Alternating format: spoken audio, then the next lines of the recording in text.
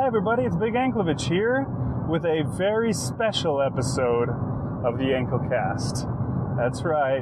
Rish encouraged me to do this. The Anklecast was supposed to be a super easy podcast where I just get on, I talk, I don't do any editing, I just put it straight out and give it to the people. And there's none of that work involved in editing things down because I wouldn't be able to do the Anklecast if that was the case, because I don't have time to do all that work. But Rish really thought the idea behind behind these is more a way to share more of his own stories. So he does that on his Rish Outcast, which I think has 1 or 2 episodes is all so far. That's one of those things we need to get in order as far as that goes. But yeah, I didn't want to do stories, but he encouraged me, and I remember last year at this time I had the idea that I have a football related story, and I thought, I'll share that as a kind of a special thing to everybody now that it's Super Bowl time of the year. And then I didn't get around to it. It was too close. I didn't have enough time to even read it and edit it anyways. And so I skipped out on that. But this year, I already was ready ahead of time, and Rish and I recorded it together. So it's a full Dune Steve production, not just a Big Anklecast production. And I've got this story. It's called The Tomorrow Bowl. And I hope you enjoy it. Check it out.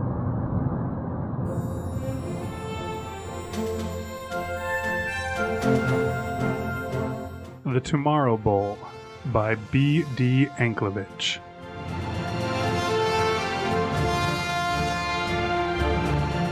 Coach Hugh Henniger led the 49ers onto the field through a tunnel of shaking pom-poms and spitting fireworks. He couldn't believe, after all the years of his life he dedicated to this game, that he was finally here. The Super Bowl. Ghosts of the great Niners of the past flitted through his mind. Jerry Rice, Steve Young, Ronnie Lott, Deshaun Hernandez, and the inimitable Joe Montana, urging Hugh to do them proud. The NFL film's theme music for the Super Bowl played on a loop in his head. In his youth, he'd watched almost everything that studio had ever produced, at least what remained in the C-131 archives, seeking out even the rarest videos. It was those videos that had inspired him to make the gridiron his life's pursuit. And now he was here. It had all been worth it. The hundreds of people in the bleachers cheered wildly as his 49ers took the field, followed closely by their arch-rival, the Steelers. Recirculators roared to life, sucking the smoke and replacing it with healthy, breathable air, as the team's captains gathered at the center of the field for the coin toss. The Nouveau Paris Steelers won the first victory of the day, calling heads when heads was flipped. Hugh's Chicago 49ers lined up and kicked off the ball to start the first Super Bowl of the modern era. Luckily, his special teams had listened to his nearly endless pregame harangue, and they'd kept their lanes and tackled correctly, and Hugh didn't have to watch the opening kickoff run all the way back for a touchdown. The opening drives were ugly for both teams. Maybe it was nerves, or maybe the defenses were just more prepared than the opposing offenses. But either way, both teams went 3 and out their first time with the ball. Hugh grabbed his quarterback when he trotted off the field after failing to connect with 2 dismally off-target throws in that first drive, and sat him down on the bench. What's going on in your head, Masamba? Those passes were probably the worst 2 you've thrown this season. Sorry, Coach. I was scared. I was scared I'd screw up out there. It's a Super Bowl. Yeah, well, that worked out well, didn't it? You did screw up out there. Now pull it together. It may be the Super Bowl, but it's just another game. If you spend the whole time worrying about screwing up, then that's exactly what you'll do. Get out there and play your game. Show them why you're the MVP, all right? All right, Coach. The improvement wasn't immediate, but eventually Masamba settled down and started making the throws that he had been completing the whole season through. Masamba was the reason the 49ers were in the Super Bowl to begin with. But now that he was back in form, Hugh didn't worry any further. With Masamba on his game, the 49ers easily outmatched the upstart Steelers. By halftime, Hugh's team had gained a 10-point lead to take into the locker room. Hugh didn't get to follow them, however. He was part of the halftime spectacular. It wasn't nearly as spectacular as halftimes had been in the pre-Holocaust days, before all the humans who hoped to survive fled to underground bunkers that eventually grew into underground cities and nations. It was nothing like having a performance from Paul McCartney, New Kids on the Block, or Janet Jackson's Bare Nipple. But it was as spectacular as a game played before 1,348 people was able to muster. The lights dimmed, and a multimedia presentation documenting Hugh's story played on the big screen. The first thing that appeared was the ancient pre-Holocaust NFL Films video that had so captivated Hugh as a young man. Hulking men, armored in plastic helmets and pads, smashed together in slow motion. Like the Gladiator films he'd seen.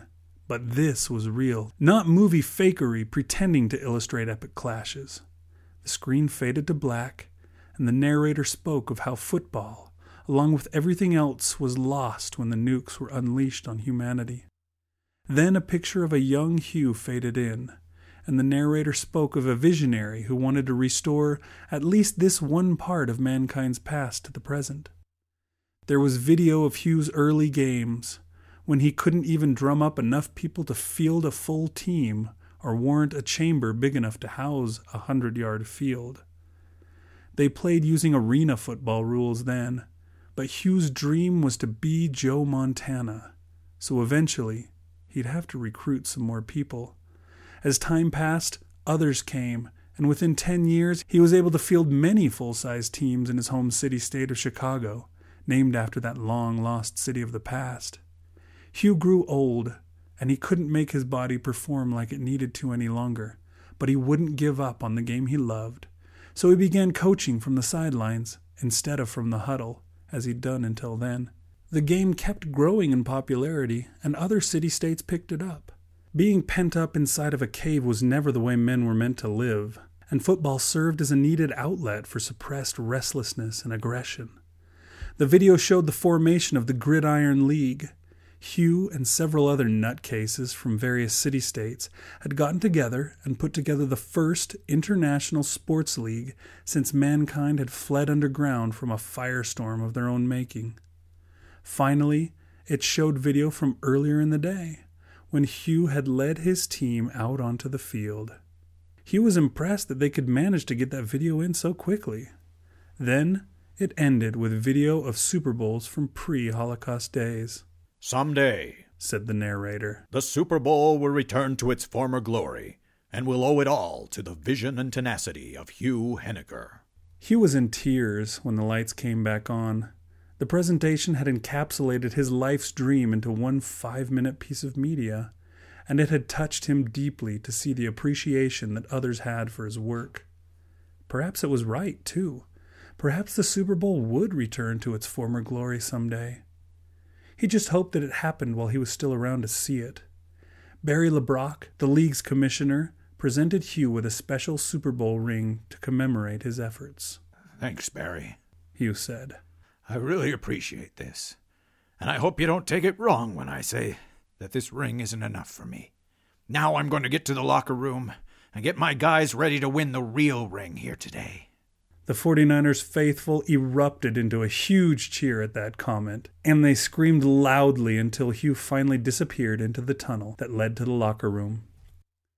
Maybe it was because Coach Hugh spent too much of halftime away from the locker room, but the second half went badly. The Steelers' defense stiffened, and Masamba had trouble generating any yards. The Steelers' offense also found new life, and with 4 minutes left in the fourth quarter, the 49ers let in the go-ahead score. Hugh's dream was slipping away from him. His team trailed by 2 points, and the game was coming to an end. But Masamba Thomas, the game's best player, was getting the ball at the perfect time to turn himself into the new era of football's first legend. The kickoff was a high end-over-end affair that nearly hit the dome's roof and went all the way out the back of the end zone. Hugh grabbed Masamba as he headed out to the field. All right, kid, he said. It's your chance to be the hero. We got 4 minutes, so we're going to do a few running plays as well. I want to keep them honest. Right, Coach. It was a pass first, and Masamba hit the tight end for 4 yards. Then a draw play, which caught the defense completely off guard, and Steve, the running back, scampered down the left side for 15 yards. The run succeeded in keeping the defense honest, and Masamba was able to complete 2 more passes for 10 yards each. In no time flat, they were in field goal range. With the offense moving so well on this last drive, Coach Hugh wanted them to keep running plays until either they were in the end zone or they had to kick the field goal because they were out of time. So they pushed onward to the 30-yard line and on the 30-yard line and on the next play to the 20-yard line. Then it happened. With only 45 seconds left in the game, Masamba dropped back for another pass. He had a receiver breaking free from coverage and speeding toward the end zone. He pump-faked once, and as he brought the ball toward his chest, was clobbered from the blind side by a hulking linebacker wearing the number 56 on his jersey.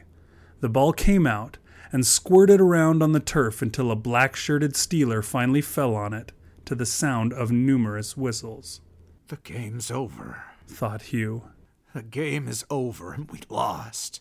His heart had leaped into his throat, while his stomach had dropped through the ground. But to Hugh's astonishment, the referees were waving their arms in the signal that indicates an incomplete pass. That couldn't be right. Hugh had seen it from here, and it was clearly a fumble.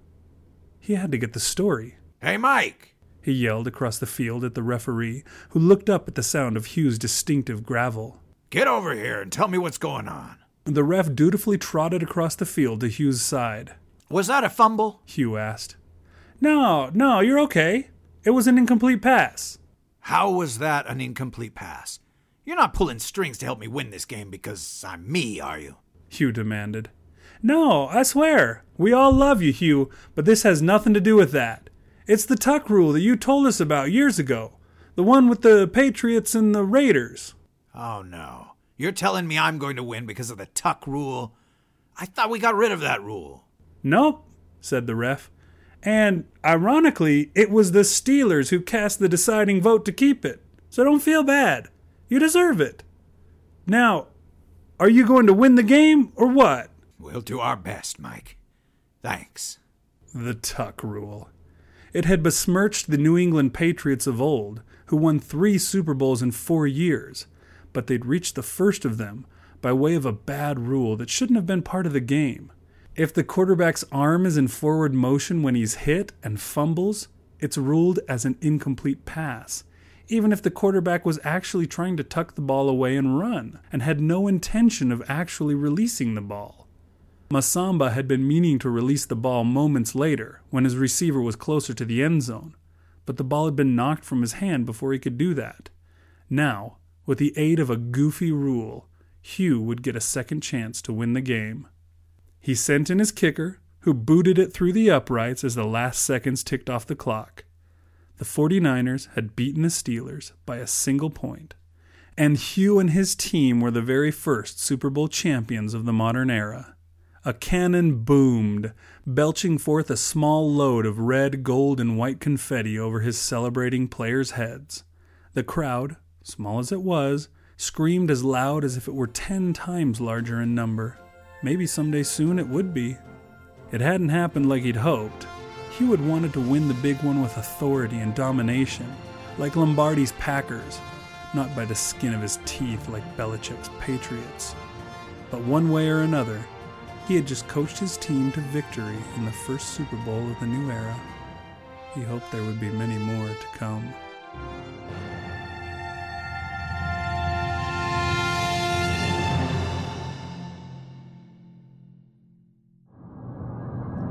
Okay, so there you go. That was the story that I wrote. I wrote this a few years ago.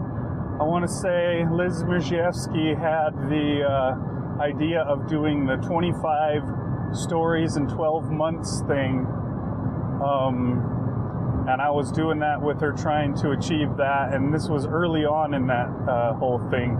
I think I just finished writing Battle of Ideas, and I was like, okay, I need another story, and Battle of Ideas was insanely long, so why don't I try a short one?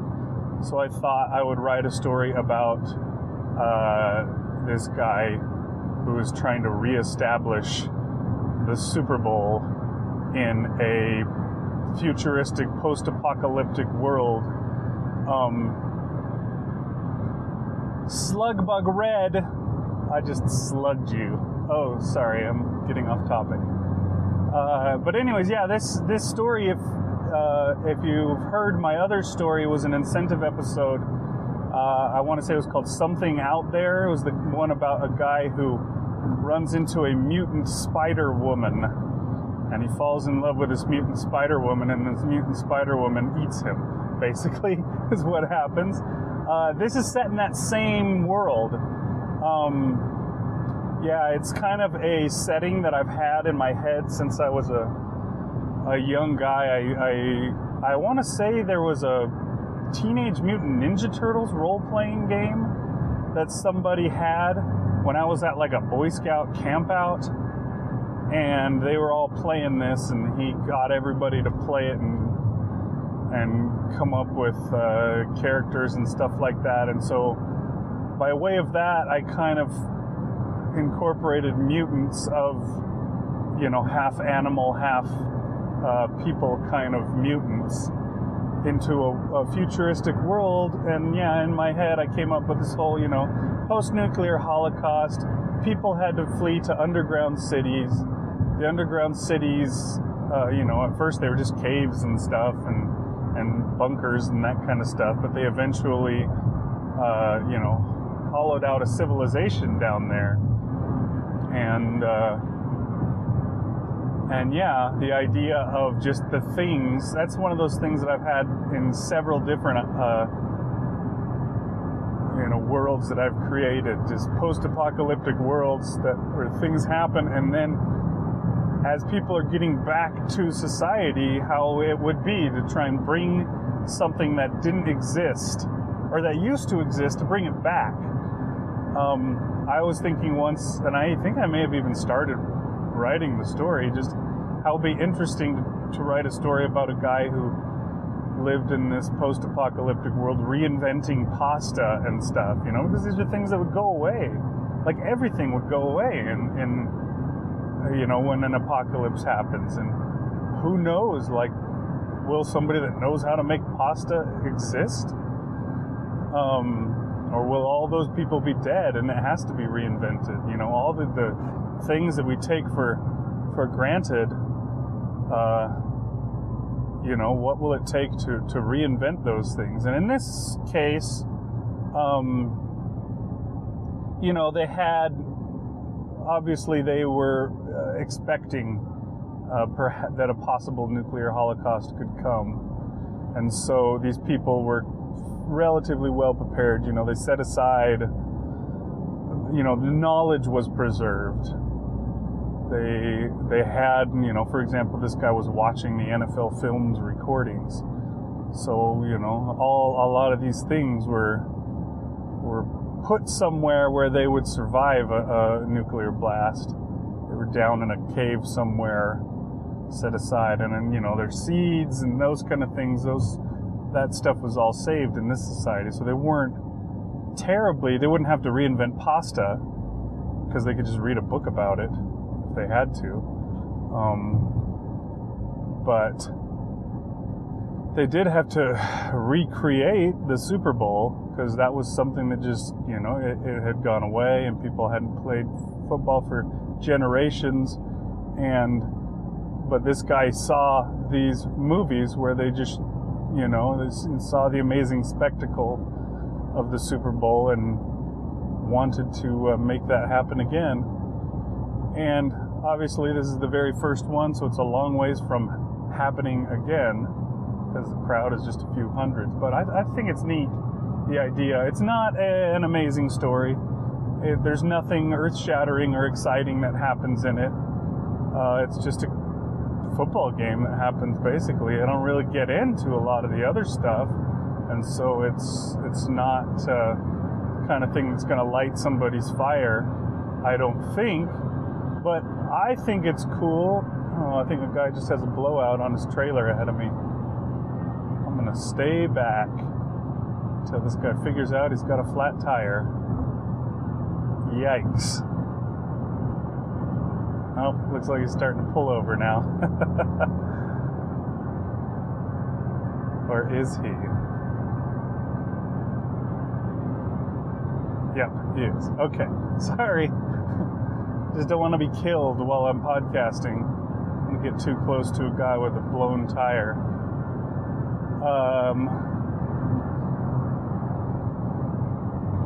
Yeah, that tire is so blown to pieces. Now I've lost my train of thought. I think it's an interesting idea. I mean, it's, for me, I'm a huge football fan. I've loved football since I was, barely old enough to know my own name. I've loved football since before I loved the particular team that I love. I loved football. I've liked different teams. When I was a little kid, I thought the Steelers were the greatest because they had Terry Bradshaw, and how can you not love that? And I cycled through a couple other teams before I finally made the bad choice of deciding that I was going to be a Minnesota Vikings fan.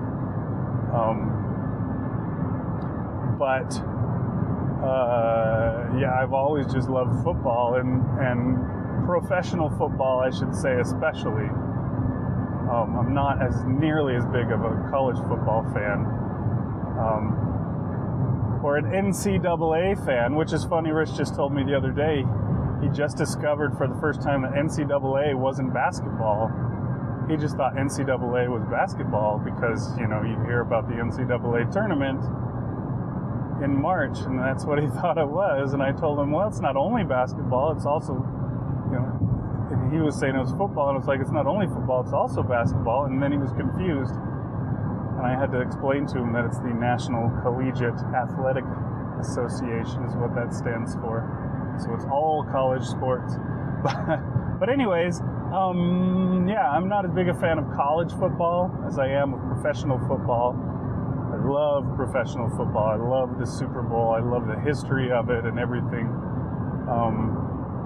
And I think a lot of it comes from NFL films and how much I love NFL films and the stuff that they put together. They're just such amazing things. I've been watching them since I was a little kid. And so I can understand how Hugh Henniger would be inspired to create this by way of watching NFL films. It's very cool. It's kind of sad. I'm not really excited about the Super Bowl. Obviously, my team isn't in the Super Bowl, but that's the way it is every year, so it's not that big of a deal. But there are certain teams that I like better than other teams. I can stand some teams. I kind of like some teams. I hate other teams. And I hate when we get to this time of the year because all the teams that I like best, or even that I like, tend to go away. I really don't like the Broncos. I'm not sure what it is. Maybe it's just because they've been to so many Super Bowls while my team has done nothing but lose. I didn't feel so bad for them. I mean, I didn't dislike them as much when they went and finally won a couple Super Bowls after having lost so many. But now I've had enough of them, and I don't really care for them. And I like Peyton Manning, I'll have to admit, but I like Tom Brady better.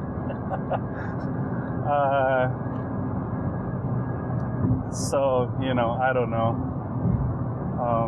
It'll be nice, I guess, for Peyton Manning to get a second Super Bowl. I kind of hope he wins because, I don't know.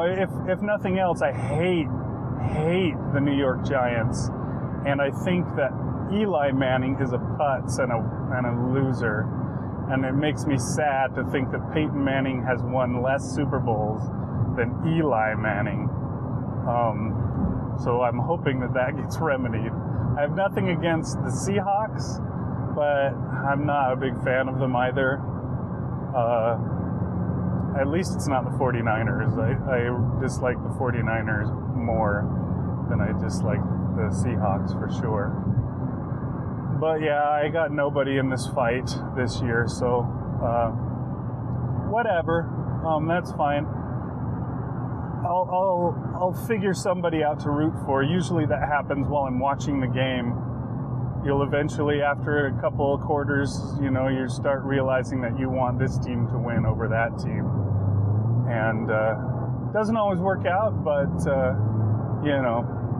I just hope that it's a good game, is all that I hope. And, I hope you guys enjoyed the story. I know that I'm sure Rish would rather eat a bullet than listen to a football story, but I think there's got to be some listeners out there that enjoy football, because there's a lot of people that watch football, so we've got to have at least a small percentage of our listeners that like it. And I will try to write more stories like this, not football stories per se, but short stories that I can share on the Anklecast, as well as more stories to share on the main show.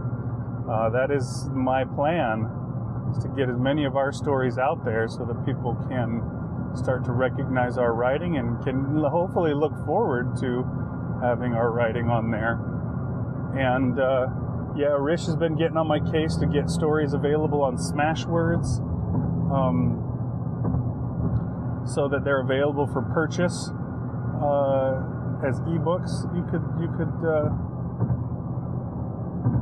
read. I think he wanted me to get this For the Love of the Game. No, it's not called For the Love of the Game. I think I killed that. Oh, that's something I didn't talk about. I should talk about that really quick. I didn't have a good title for this story. I didn't know what to call it, and I think I just called it For the Love of the Game, which I think that was a movie about baseball as well, with Kevin Costner in it or something like that, where he was a pitcher pitching a perfect game. I can't remember. But I think that's just kind of a rip-off title. Rich suggested I call it the Tomorrow Bowl, and so I decided to change it to that. I don't know if it works or if it's a way better, or if it telegraphs things too much. I kind of wanted it, you don't know what's going on with this. You think it's a regular Super Bowl until you find out there's hundreds of people in the stands instead of thousands. Anyways, I went with that title. Just seemed better. It's more original, if nothing else. For the Love of the Game is a total generic, means nothing kind of a title. Rich wants me to try and get this story, Tomorrow Bowl, available on Smashwords before I put the Anklecast out of it, or at least at the same time or close to it.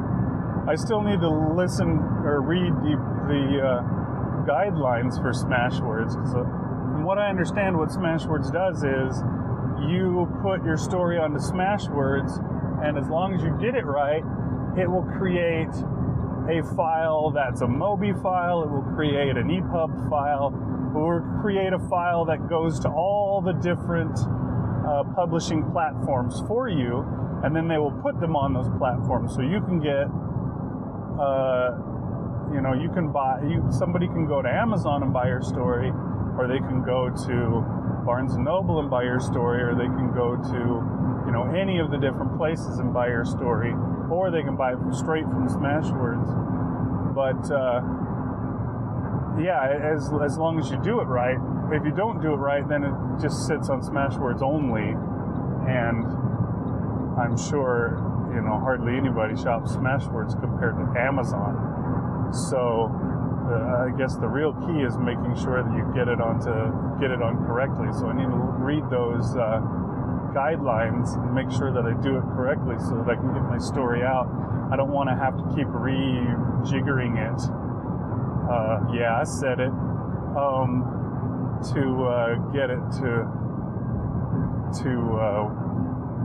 do what it's supposed to do. Maybe I'll do that. We'll see if I have time.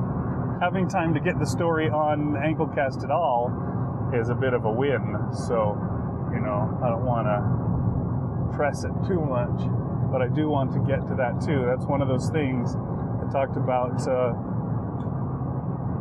being excited about the podcast after New Media Expo last time on the show, and that's one of the things that Scott Sigler said to do is you got to have stuff out there for people to purchase. He sells his books that way, ebooks, and I think he does print on demand ones probably too, or maybe he has I think he has a real publisher maybe even, but he sells his books that way and makes the money off of them, and that's how he makes money and is able to he's able to live off of that. And I'm thinking that that's going to be my goal, is to be able to live off of my writing, and me and Rish to be able to live off our writing, I should say. Rish always talks about, he always jokes about how like certain people are able to buy their own homes. That's his the level that you have made it. You're a success if you're able to buy your own home by way of your work. And he's always bemoaning the fact that, like, the guy who wrote the lyrics for the I'm the Map song on Dora the Explorer owns his own home, and yet here's Rish, doesn't own his own home. And, he says the world is not fair, but I think Rish could own his own home using he could probably do it with just stuff he's already written. He has that many stories. If we just got them out there and promoted them the way that we should. So you'll probably hear a lot more of that as things come on. I hope you guys like the story, and you can look forward to, I'm sure, a little more of that this year. Thanks for listening, and I'll talk to y'all next time. Take 2. I don't even know. This story's not good, but we're going to do it anyways, and I'll just throw it on Anklecast. I don't even remember what it was called. I think it was called For the Love of the Game. There it is, For the Love of the Game. Oh, for the love of the game. The NFL Films music theme for the Super Bowl played on a loop in his head. Why music theme and not theme music? We'll say it the other way and see which sounds better. Probably works better that way, because that's normally how people say it. Like I said, the story's not good. Sorry, Coach. I was scared. I'd screw up out there. It's a Super Bowl. Wait, how do you want him to talk? less Stallone. I'm sorry, Coach. I was so scared. I'm sorry, Coach. I was scared. I'd screw up. Now he sounds like the same guy. Sorry, Coach. Sorry, Coach. I was scared. It's really scary out there. There's big guys. They're trying to tackle me. The 49ers faithful erupted into a huge cheer at that comment. Yay. Maybe it was because Coach Hugh spent too much time of... Whoops. Maybe it was because Coach Hugh spent... What? But the second half went badly. The Steelers' defense stiffened. That's what she said.